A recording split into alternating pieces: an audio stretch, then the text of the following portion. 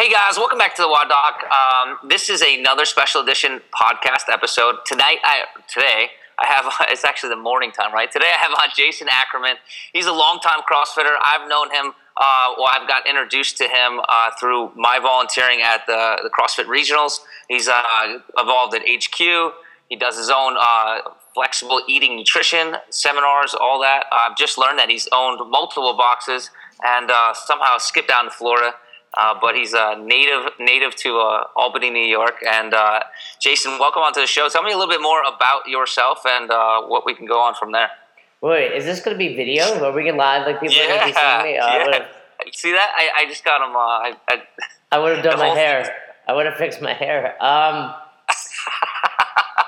might be the best introduction ever. You nailed it. I think a lot of people in this day and age of CrossFit don't realize, I've owned 3 affiliates. I opened one of the first 100 affiliates back in 2007 in Albany, New York. Opened 2 others in areas right around Albany and have sold 3 affiliates. Moved down to Florida. People are like, oh, you're retired? No, I haven't retired to Florida. I'm 38 years old. But, wanted to get... It'd be nice, though, if you could retire. It would be. You know what? I tell people, and you'd be the same way. It's like, even if we retired, we'd be right here doing this phone call because we love what we do. So, but love the warm weather. Body feels a little bit better. And you get it. You're over in Pennsylvania. You get that 1 month out of the year with nice weather. Yeah, I'm super excited about this coming week because it's supposed to be super nice, and I'm crossing my fingers we don't get thunderstorms and stuff like that. Even when it gets nicer, we end up getting rain then anyway. So, but I travel a bunch, so I make it down to that Florida area, and it's nice down there. I like it in Colorado, to tell you the best. If I had to move any place, I think it'd be like Salt Lake City in Utah or Denver. Those places are beautiful, the country. People would always say you're going to miss the seasons, and I don't really miss the seasons, but you just miss that relief of heat. It's not like I want snow and fall. Some days you're like, man, it's hot again. And but I get to travel a lot, so I just time my traveling accordingly. If I want some winter, I set up some seminars in the winter in New York. If I want fall, I head to San Diego, so you can figure that kind of stuff out. I hear you. You see, the seasons now exist on an airplane, right? Yeah, exactly. You don't need to have them in your house anymore.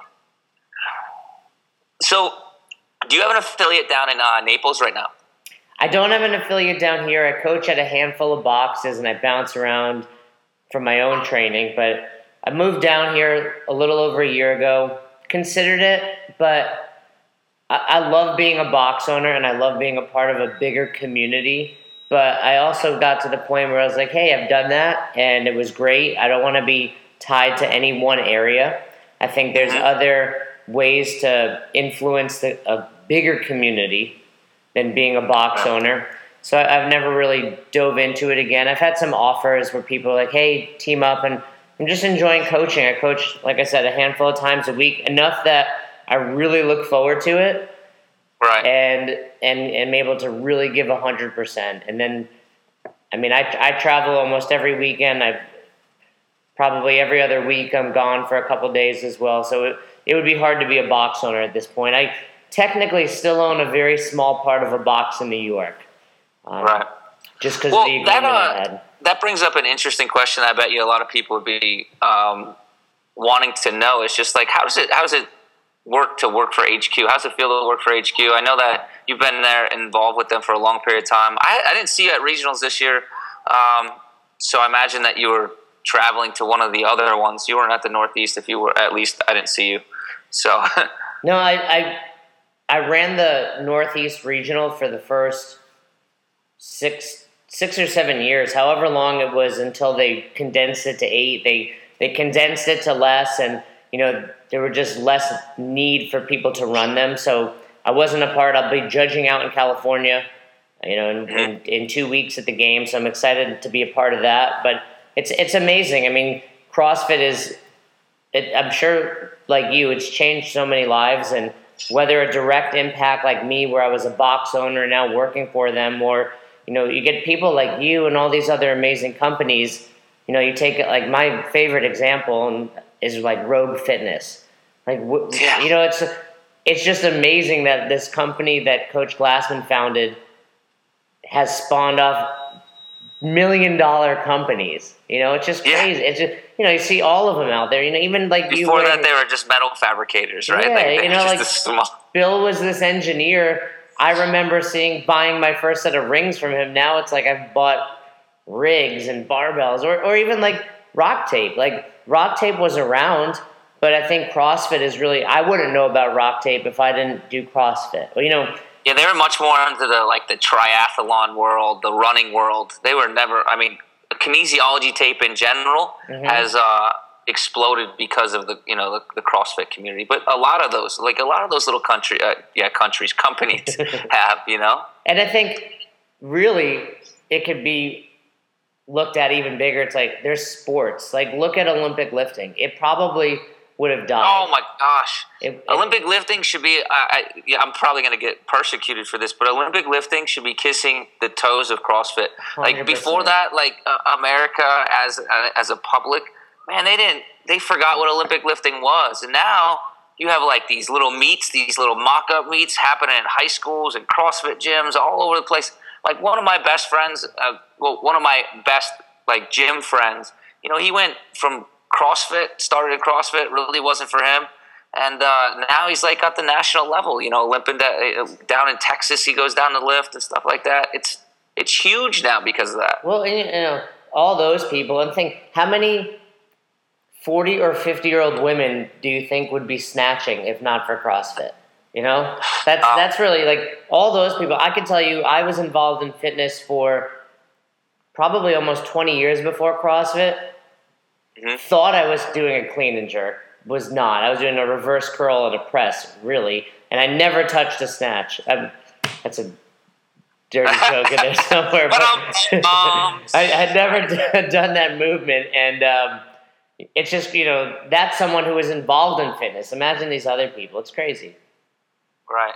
No, it absolutely is. And I think that one of the reasons why I started my channel was because of like all the stereotypical negative things that were said about CrossFit, and I was like, man, it's not that people don't go into the gym trying to hurt themselves and this and that. It's literally an education like differential. It's like they don't know the things that could possibly be hurting them.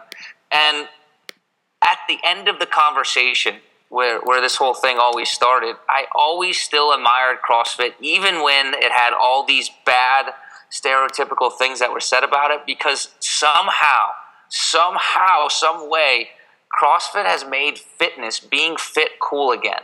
Like, if you go to the CrossFit Games, you see everyone there is generally healthy. All right, you go to a football game, like I still love to go watch the Giants or go watch the Jets, and I'm not necessarily a fan of either one of them, but I'm a big Pittsburgh fan. But in any case, that's the closest football stadium, and I'm still a guy. I still enjoy like going to those those big sporting events. And you look at the population, and they're generally unhealthy. Mm-hmm. Like they generally look like a dying society, right? But then you go to the CrossFit Games and there's 30,000 people there, and they all look vibrant. They're drinking and they're having fun just like everyone else, because not everyone is this strict paleo, I just can only work out person. But even given that the fact that they're doing things that we would consider as unhealthy, they still look generally healthy. They walk up the stairs without looking like they're about to die by the time they get to the top of the tennis stadium. I admire the fact that somehow this community, this sport of fitness, has made being in shape, exercising cool again. And I don't think that we give it enough credit for that. Yeah, I think it's because Coach Glassman just did it right. And, you attach points to something that you can do in your garage. And that's what's cool about CrossFit, too. You're watching the sport. We'll be, whether you're watching on your computer, you're at the games, you're judging, you're working. It's something we all can relate to where, I don't watch I watch mixed martial arts and CrossFit. That's about it. And I compete at both. Yeah. So it's like, I get it. Are you a big MMA guy? Do you like MMA a lot? Oh, yeah. I train 7 days a week. Mostly jiu-jitsu, but that's my other passion for in the fitness world. And it's because I can relate to both. I know I get all my sports news from Facebook, and I know there's something happened with basketball and LeBron. I haven't watched a football game in 10 years because I'm like, I can't relate to this. And if I can sit down for a few hours, I'd rather be doing something for me. But with CrossFit, it's like you watch Ben Smith or Camille or Froning and all that, and you're like, man, you know what they're feeling. You can relate to that. And that's what's, I think, super impactful on it. And that's why you get these people that, like you said, are fit, because they're all CrossFitters. You go to a football game and it's your 50-year-old accountant watching a football game. He's not playing football. Yeah, I think that the biggest difference in like the people who watch CrossFit versus the people that watch another athletic event is they generally participate in that sport. I guess the only one you could probably say that would do the same is golf, but like a lot of golfers go to watch golfing events, but a lot of people that watch football games, they're not football players. They're people that watch football games. Like they might have been in high school or college, but they're not football players now. Like, they're not playing 4 or 5 days a week, where in CrossFit, generally a lot of people that are interested in CrossFit and can relate to CrossFit are also people that are working out in CrossFit affiliates around the world. So that might be something that's different.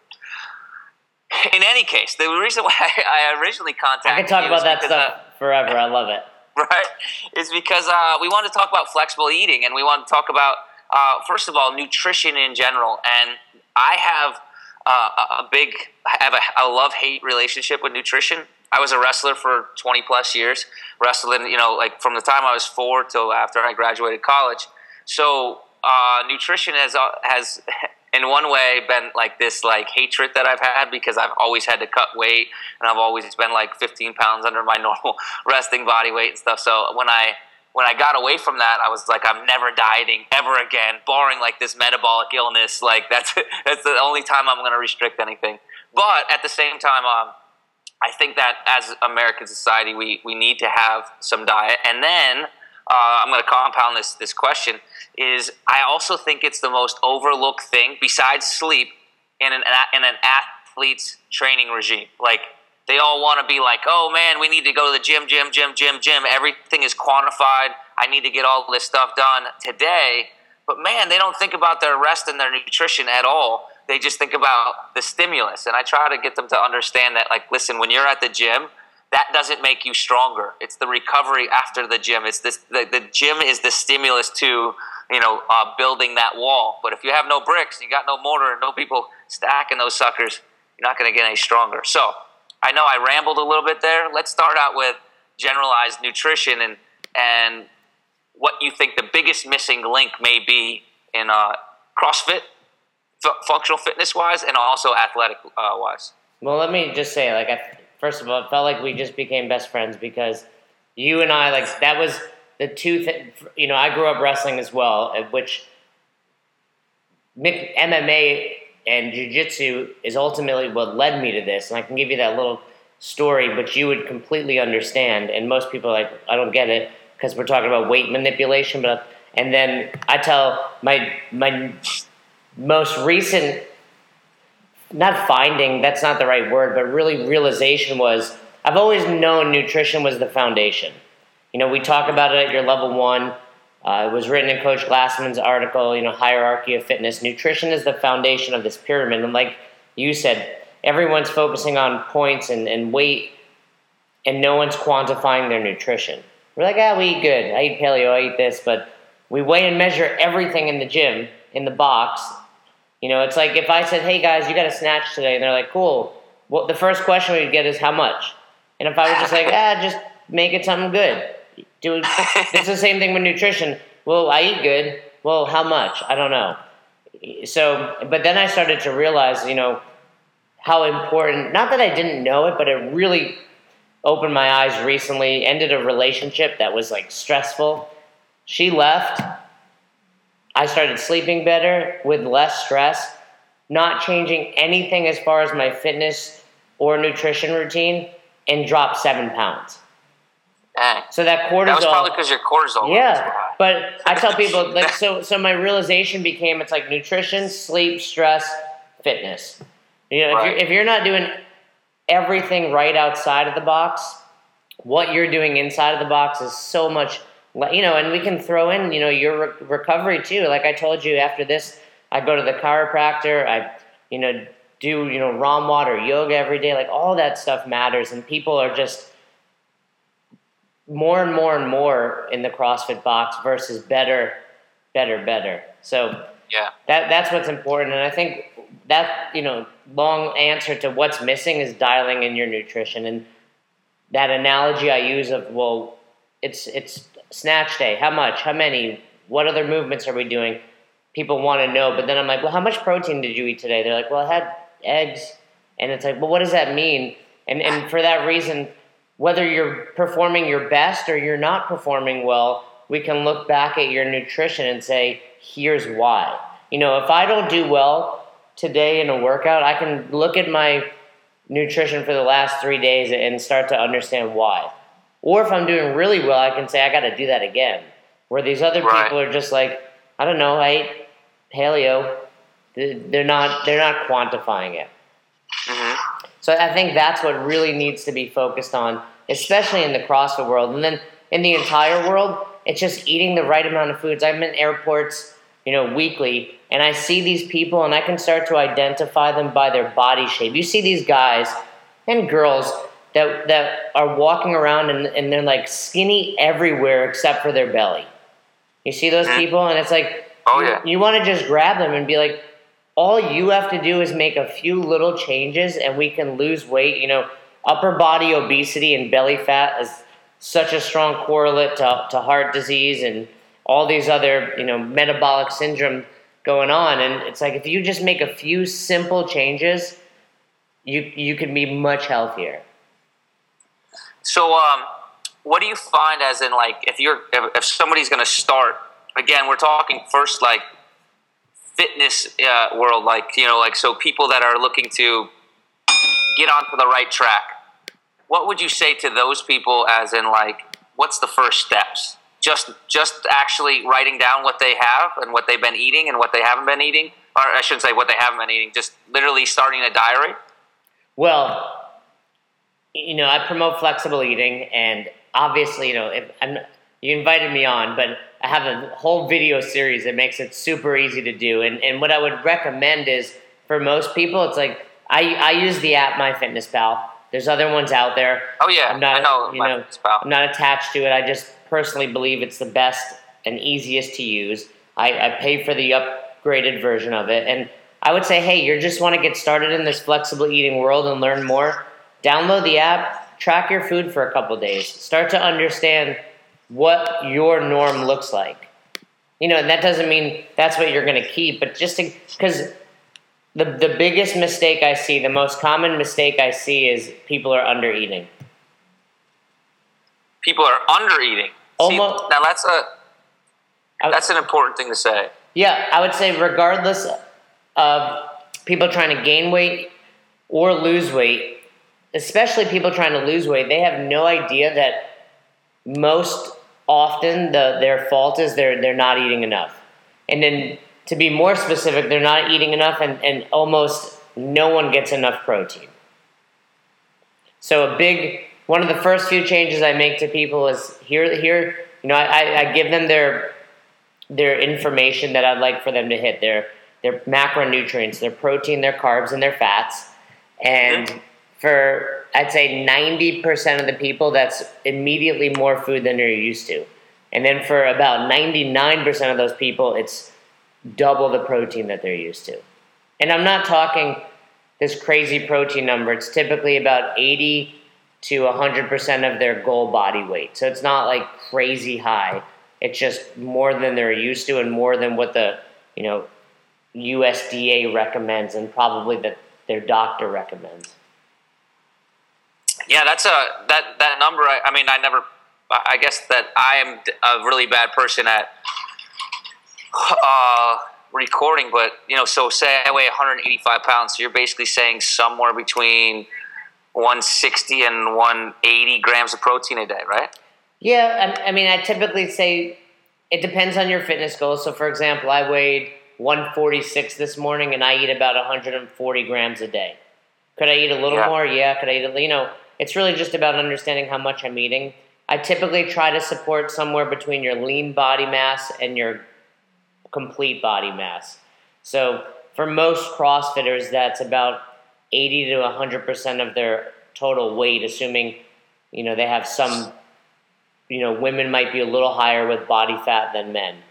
Mm-hmm. But absolutely. And for that reason, a lot of people I start with, even though their goal may be to lose weight, and even though they may be a little bit overweight, they don't drop weight quickly or immediately because it's the first time in their CrossFit career or adulthood that they're actually putting on muscle easily because they're mm-hmm. eating protein for the first time. I've seen women stay the same weight and drop like 5% body fat because they are putting on muscle. But so their weight doesn't change, their performance skyrockets, and their body composition is just tremendous. It's amazing, right? Because our body is a machine, and we often forget that it is still a machine. It's still like we still manufacture things, but we manufacture actions and we manufacture, movements. And like any machine or any factory, if you put shit into it, it doesn't matter what it's making, it still makes shit, right? Exactly. Like, why do you buy like these super expensive jeans, right? Why are they super expensive? Besides the fact that if you are buying them, you're probably stupid. But True Religion's coming after me now. But you buy them because they say that they start out with the most premium denims and all this other type of stuff, right? Like their starting essentials are the best out there, and then they, of course, put them together the best. Well, that's exactly what our body is, in my opinion, right? So if we start out with really crappy, products, how do we expect to make something really good out of that? And it doesn't necessarily work like that. However, it doesn't guarantee that we make something perfect. Although we eat perfectly, we have a lot better chance, right? I mean, there's always the things out there we can't control sometimes.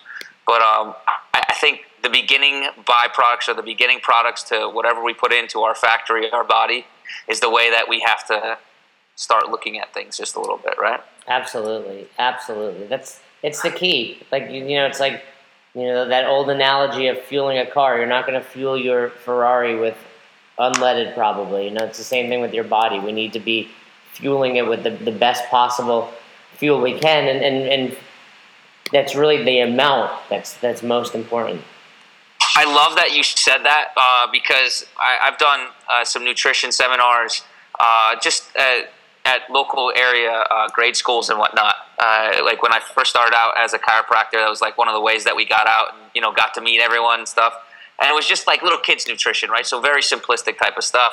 And the opening picture for it that I had was a picture that I took, and it had a guy carrying a bag of Purina dog chow in one arm and McDonald's in the other arm. And I just was I was like sitting at in the middle of the street. Well, yeah, not in the middle, but on the side of the street one day, and I literally just took it with my cell phone when this guy walked by. So anyway, the point was that the beginning of that presentation, of that entire presentation, I say, "What's wrong with this picture?" to all the little kids, and they come up with everything, and I'm like, well. And then I go to the next picture right after that, and it's a picture of a Ferrari, right? And I say, and next to a gas pump, and I said, which type of gas would you put in this? And everyone always says, like super unleaded and stuff like that. And I go back to that previous picture. I said, what's wrong with this picture? And I always find it amazing that people can't pick out the fact that the guy's walking with, this $60 best type of dog food that you could buy, so to speak. But yet he's got a $2, breakfast for himself. And it's not necessarily money that goes in as far as nutrition value, but it's the fact that we know that McDonald's isn't necessarily healthy for us, but yet we're gonna go out and buy what's perceived as the best food for our dogs. Mm-hmm. Why is it that we don't do that for ourselves, right? It's true. So that's super cool. And tell me a little bit more about the seminar series of flexible eating and how people can learn more about it. And what's important about flexible eating and my approach to it is you read a lot about it these days. There's If It Fits Your Macros and flexible nutrition, and it's all the same thing. It's a matter of keeping track of your macronutrients, your protein, your carbs, and your fats. And my big approach is creating a healthier relationship with food. I work with a lot of CrossFitters, and obviously performance is their number one priority. But I also work with just a lot of normal people that do CrossFit. Like, hey, CrossFit's my 1 hour a day of exercise, and I just want to look and feel my best. I want to be a good mom or dad or even grandma. And you know it because our background, it's like our relationship with food is completely screwed up from wrestling. You know, I weighed 91 pounds through my junior year of high school. You know, I'm not the tallest guy, but I struggled to make that. Yeah. And so my quick story was, it was about 3 years ago, and I was getting ready for a jiu-jitsu tournament, and because of the way I grew up, because of the way you grew up, it's like I have to cut weight to feel like I'm training. And I get this newsletter. It's right? I get this newsletter in the mail from an organization called NAGA. It's a grappling association, and it was like, you know, tournament in Albany at the local college. 129.9 was where I could be for expert no-gi. You know, so for the highest level of no-gi, I was like, I want to make that weight. Well, that morning I woke up, I was 165. So it was months away. It was like 2 or 3 months away. I was like, cool, this is going to make me focus on training. And I went from 165 over the next 2 months to 145. But really, like, not starving myself, but really eating a minimum. I was measuring in the form of zone blocks at the time, and I was doing about 10 to 12 zone blocks a day. Now, that's not a lot of food. That's like what a small female would get. But I had a goal, and it was really focused. But I could not get my body to budge below 145. So the week of the tournament comes along, and, you know, it's like, it's go time. The night before, in the sauna, 15 pounds I cut, make weight. I won the tournament, and my body was like completely screwed up for months from that starvation and that 15-pound weight cut. So I was like, there's got to be a better way to do this. And that's when I found flexible eating. So just to give you an example, like I said earlier, I woke up at about 145 pounds today, that same weight that I couldn't get my body below, but I'm eating about 3,000 calories now. So it really was a matter of I need to change my relationship with food, understand that, you know, we all know, McDonald's probably isn't the healthiest. Fruits and vegetables are good for us, but it's a matter of understanding where all of that fits into your world. When I was cutting that weight, I wouldn't look at a piece of bread or a potato or things like a donut, where now I eat those types of things more often, but I understand where they fit into my life. So, you know, and you have that way of quantifying your food versus just, I was going to bed and it was like, well, I'm eating clean. And if you're a paleo person, it's like, well, what does clean represent on that particular day? Meats and vegetables, or did you have sweet potatoes, or did you have tequila? You know, it depends on what you want to classify as clean. So changing that relationship with food where people can understand you can have these foods you love. You can eat them. You can't eat all of it. You can't have 12 donuts, but you can probably have one every couple days and still feel good, still perform good, and still reach your goals. And in fact, I encourage it because we've seen these challenges that go on. What's that? It keeps us sane. Right. These challenges that go on for 30 days really just represent on day 31 going insane. I'm going to eat everything. Where I'd rather you figure out how to make it fit into your world on a regular basis. So that's really my approach on it, and that's how I teach it. Like I said, I have a video series. I do seminars. The video series, if I put out the website, is just join.theflexibleeatingnation.com. Join.theflexibleeatingnation.com. I'll make sure that it's linked into the bio of this podcast. So cool, and that's just so just send it to me so I have it and I don't screw it up, because my spelling is about as good as a third grader's. Well, you know, and that was really just something I put out there because so many people were asking me about it. I got so busy with clients. I worked a lot one-on-one, and I couldn't keep up. And I was like, I'm going to make a website. I'm going to just put it out there. It's a very simple form of flexible eating. There's a lot of free stuff on it, so if you're learning about FlexiBleeding and you want to just check it out without spending any money, you can do that. And if you like it, it's basically my seminar that I travel around and you can watch it from your own living room. And then I travel around. I've got a week in New Jersey coming up near you. I'll be at a bunch of CrossFit boxes in the New Jersey area before heading to the games. That's awesome. When are you coming up to New Jersey? Just so maybe we can meet up. July 11th, I will be at CrossFit J-Town, CrossFit GSP, and CrossFit Paradise. You know, that's like my home box, GSP. Oh, you know Darren? Yeah, I know Darren really well. He's actually comes down here quite a bit. To Naples. Yeah, he's from the Florida area. Yeah. Well, I'll be there that Tuesday. You gonna be there? Unfortunately, I leave on the 9th. So my trip across the country starts on the 9th at Brick, New York. Oh, cool. And then the 10th is at GSP, and then I'm already out to Ohio by the afternoon, the evening of the 10th. So you're there the day before I get there? Yeah, unfortunately. But I'll see you out at the games, though, because you said you're going to be out there. Yeah, I mean, I'll be judging this year on the floor. So what's that?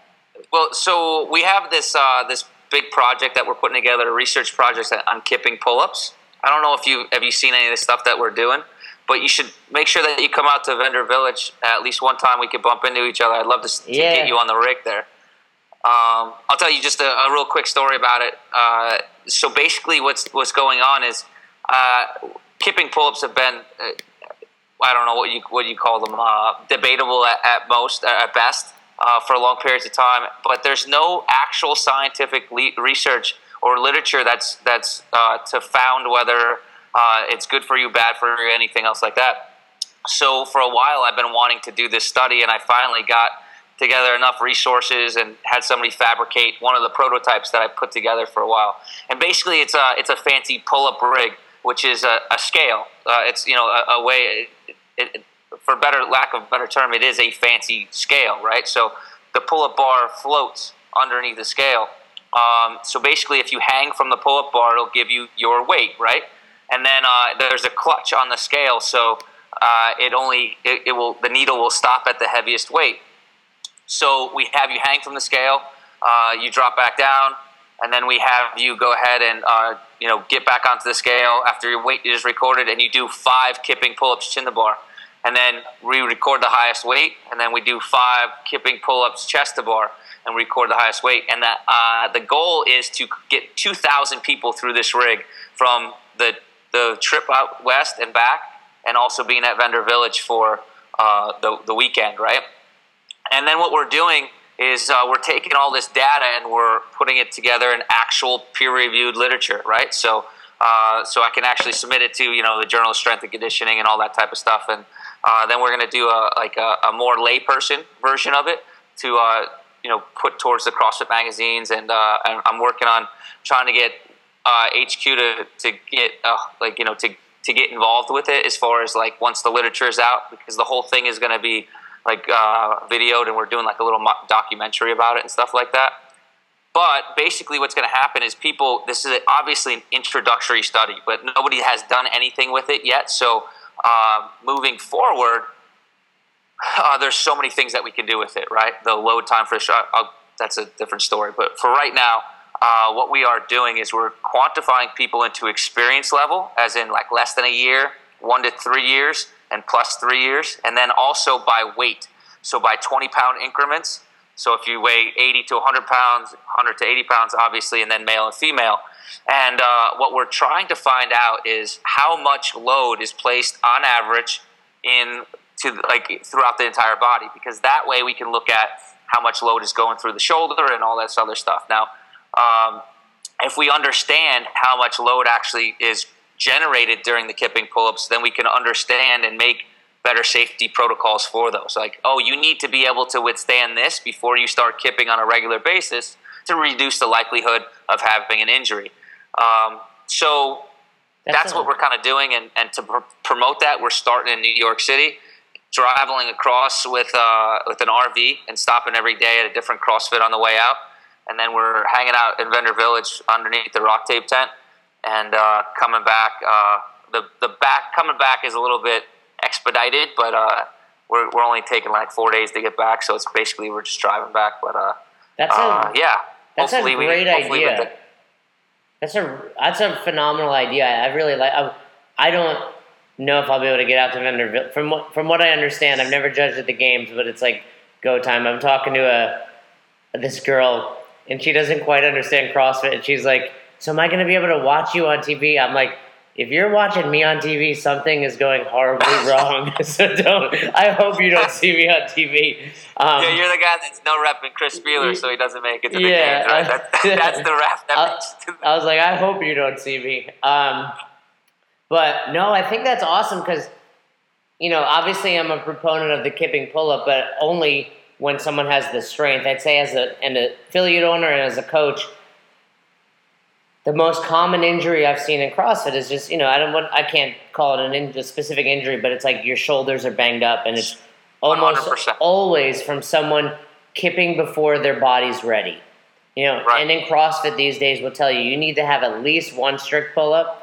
I was talking to a girl at the box here just recently, and she's complaining that her shoulder hurts, and I was like, well, why don't you take today's workout? She was doing some sort of workout with pull-ups. I was like, do strict instead. And she's like, well, I can't. I was like, well, that's the problem. That's the problem exactly right there. The problem. That right there is the worst scenario that we can see.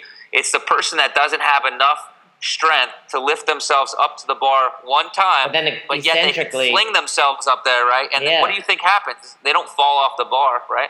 But yeah, exactly what you said. I'm a huge proponent of the kipping pull-up. I understand as the sport of CrossFit, we need it, right? You couldn't go out there and do strict pull-ups and compete against somebody that's kipping. However, just like anything, I wouldn't start, driving a NASCAR first. I might start on with a smaller car with less horsepower and build not only my skill level but also my endurance towards that driving activity. Just like people that do these kipping pull-ups, a lot of them they don't start or they shouldn't start by kipping. They should start by building shoulder integrity, and upon that integrity, once it's built, then it can withstand more strain. High jumpers don't start like that. Sprinters don't start like that. Nobody does, but why do we do it with kipping pull-ups? That's the beauty of CrossFit and the games, right? The games are probably, and even Dave Castro, I believe, has said this, it's like the best and worst thing that happened to CrossFit. The best because my mom knows about it more so because of the games than the fact that her son's been involved for 10 years, and we see it. It's just, like that same analogy. It's like I compete at Naga and win.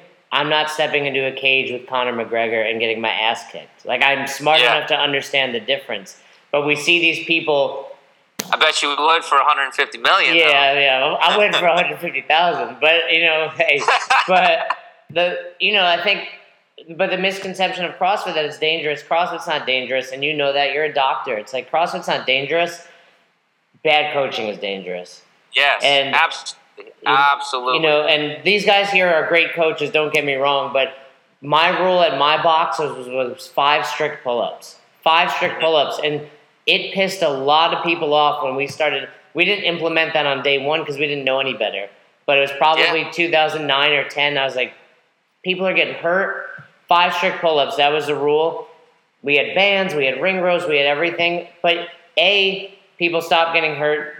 Yeah, B, people got upset. I'm sure it even cost us members, but people got better because of it. They worked on this. I saw volume training going on, 1 pull-up a minute. And you have the rest of your life to CrossFit. If you don't have a strict pull-up, you should. That's really there's no excuse. Yes. If you don't have one, you should. And if you don't, why? You're either not strong enough or you're too heavy.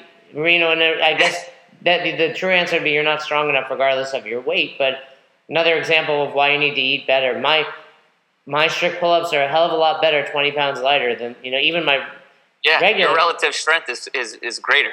Yeah, and we're not going to, obviously the merits of the kipping pull-up are there when you're talking about power and intensity. So, I hate when people are like, oh, it's cheating. With my jiu-jitsu buddies, they had this 30 pull-up challenge, and I hop on the bar, and I was the only one that can do it. And they're like, well, you're cheating. I was like, well, then why don't you do it my way? And none of them can do it. It's like, I was doing butterfly. They're like, well, I don't know how. Well, that's your fault. Like, my chin went over that bar no different than yours did. And but I could talk about this for hours. Yeah, that's awesome. But I think that's I'm excited to see more about that because I'm anxious too. I wonder what the difference is for someone at 146 versus someone, because the shoulder joint, I'd imagine, doesn't care about your body weight. No, it doesn't. The shoulder joint doesn't care about anything but what it can support. Right. So at 146, even if I'm coming down at 166 versus a 200-pounder coming down at 260, I wonder if it's going to be a percentage of your body weight regardless of your body weight. So what we've seen is it's about. So these are preliminary studies, and I don't want to base everything off that because what we've done now is we've got such a much more precise scale, and we had the rig fabricated by a professional rather than myself making it. But it's almost like the good people, like the proficient people, are about 1.5 times their body weight. The beginners are about that high. 2. So that's it's really interesting, right? So if I asked you at 146 pounds, right, could you hang on a pull-up bar adding an additional 146 pounds? So if I gave you a weight belt, put 146 pounds underneath you, how proficiently could you hang from that pull-up bar? And for the vast majority of people, is not that well. It's very difficult if they can at all. However, if I strapped your arms to that bar, they're not going to rip off, right? So what are we relying on then? We're relying a lot more on the passive structures of the arm rather than the active structures of the arm to allow us to do that work. And if we do that for a long enough period of time, we create these windows of vulnerability, right? So then we jump down and we jump into a burpee or something like that. Our shoulders fatigue both actively and passively, right? So the ligaments and the tendons of that shoulder are now fatigued. They're now stretched out. They're in this window of vulnerability. We jump down into that push-up position of a burpee, and bam, we get a secondary impingement because our shoulder shifts or something. Now we're blaming the burpee when really we were doing an activity prior that we really shouldn't have done, right? We really didn't have the shoulder integrity to do, but, the burpee's the one that gets the bad name for it. So the idea behind this whole seminar and this whole little workshop is to raise awareness about that and allow people to understand that. Like, this is what you need to be able to withstand to move forward. And if you do this and you actually participate in it, you're going to see that your gym decreases injuries, not only in doing pull-ups, but in overall, like all these different movements. And that's what I'm passionate about. Do you find that there's a specific number of strict pull-ups that kind of at least gives you the indication that someone has the prerequisite strength? Or would you say a weighted pull-up is more important? I would say it's the amount of the weight that they can support holding from the bar and, not necessarily doing a pull-up with it. The amount of weight holding from the bar over the ability to do one strict pull-up, right? So, for example, if you can do one strict pull-up, but you're creating twice your body weight at the bottom of the kipping pull-up, then you're still superseding. Like, it's great that you could do one pull-up, but you're still showing that the active structures of your shoulder can't withstand what you're generating. Mm-hmm. So there's one of two things: become more proficient with the pull-up, right? And you can do that with practice, or get stronger in the throughout the whole shoulder muscle girdle, right? But yes, I am a huge proponent of, like, do you ever hear of the Recon Ron program? No. It's an old military. This guy named Ron was a Marine recruiter, and all of his guys that he recruited kept on getting a perfect score in like the pull-up portion, right? And he would be taking like all these people, and so much so to they were like, "What are you doing to these people?" And he's like, "Oh, I'm not doing anything. I just I made up this program, this pull-up program," and it's basically based off of fatigue but not failure, right? So you say you could do 5 pull-ups. And this is just a quick example. It's not really the numbers, but say if you were able to, your max amount of strict pull-ups were 5. You would do 5 sets of like 3, 2, 2, 1, 1, 1, mm-hmm. right? And that's what they would do every single day, right? And then the next week that would go from like 3, 2, 1, 1, 1 to like 3, 3, 2, 2, 1, 1. Like, so they'd be adding like just a little bit. They would never get to the point of failure, but they would do something with consistency, 4 or 5 days a week. And they would allow these people, like, because you have to do 20 strict pull-ups to get a perfect score for the Marine intro test, if it's still the same. So you had all these people that were able to do 20 strict pull-ups. And I use that program for a lot of things. I use it for, different push-ups, sit-ups. I use the idea, the concept of bringing people to fatigue without failure a lot. And I'm a huge lover of that for pull-ups. But if you notice, if people do that and people prescribe to that program, they're able to withstand a lot more, and they get a lot stronger pretty darn quickly. Within 6 to 8 weeks at least. That's funny because that's a rep scheme you see on CrossFit a lot, and I didn't realize that's probably where Coach Glassman, a big fan of the military, maybe that's where he got it from. Yeah, I wouldn't be surprised. It's pretty famous. Like I'm not at all inventor of Recon Ron program. Mm-hmm. I'm just a lover of it. Just like a lot of stuff. So we went off topic. Hopefully I get to see you out there, and hopefully we get to at least pass by each other. If not, once the competitions are over, I'll try to meet up.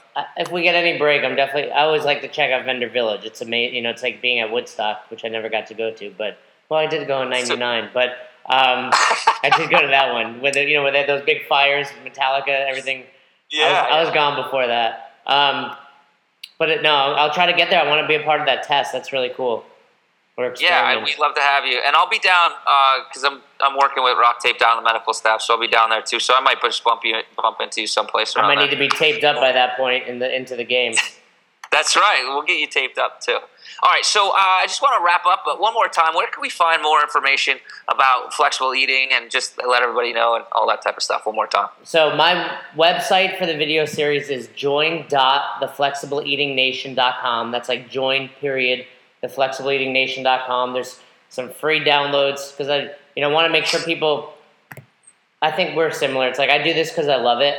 I'm not making our income as a byproduct of it. So I never try to get people. It's like I'm not trying to be a Globo Gym and have you pay $9.99. I want you to make sure you like it, check it out.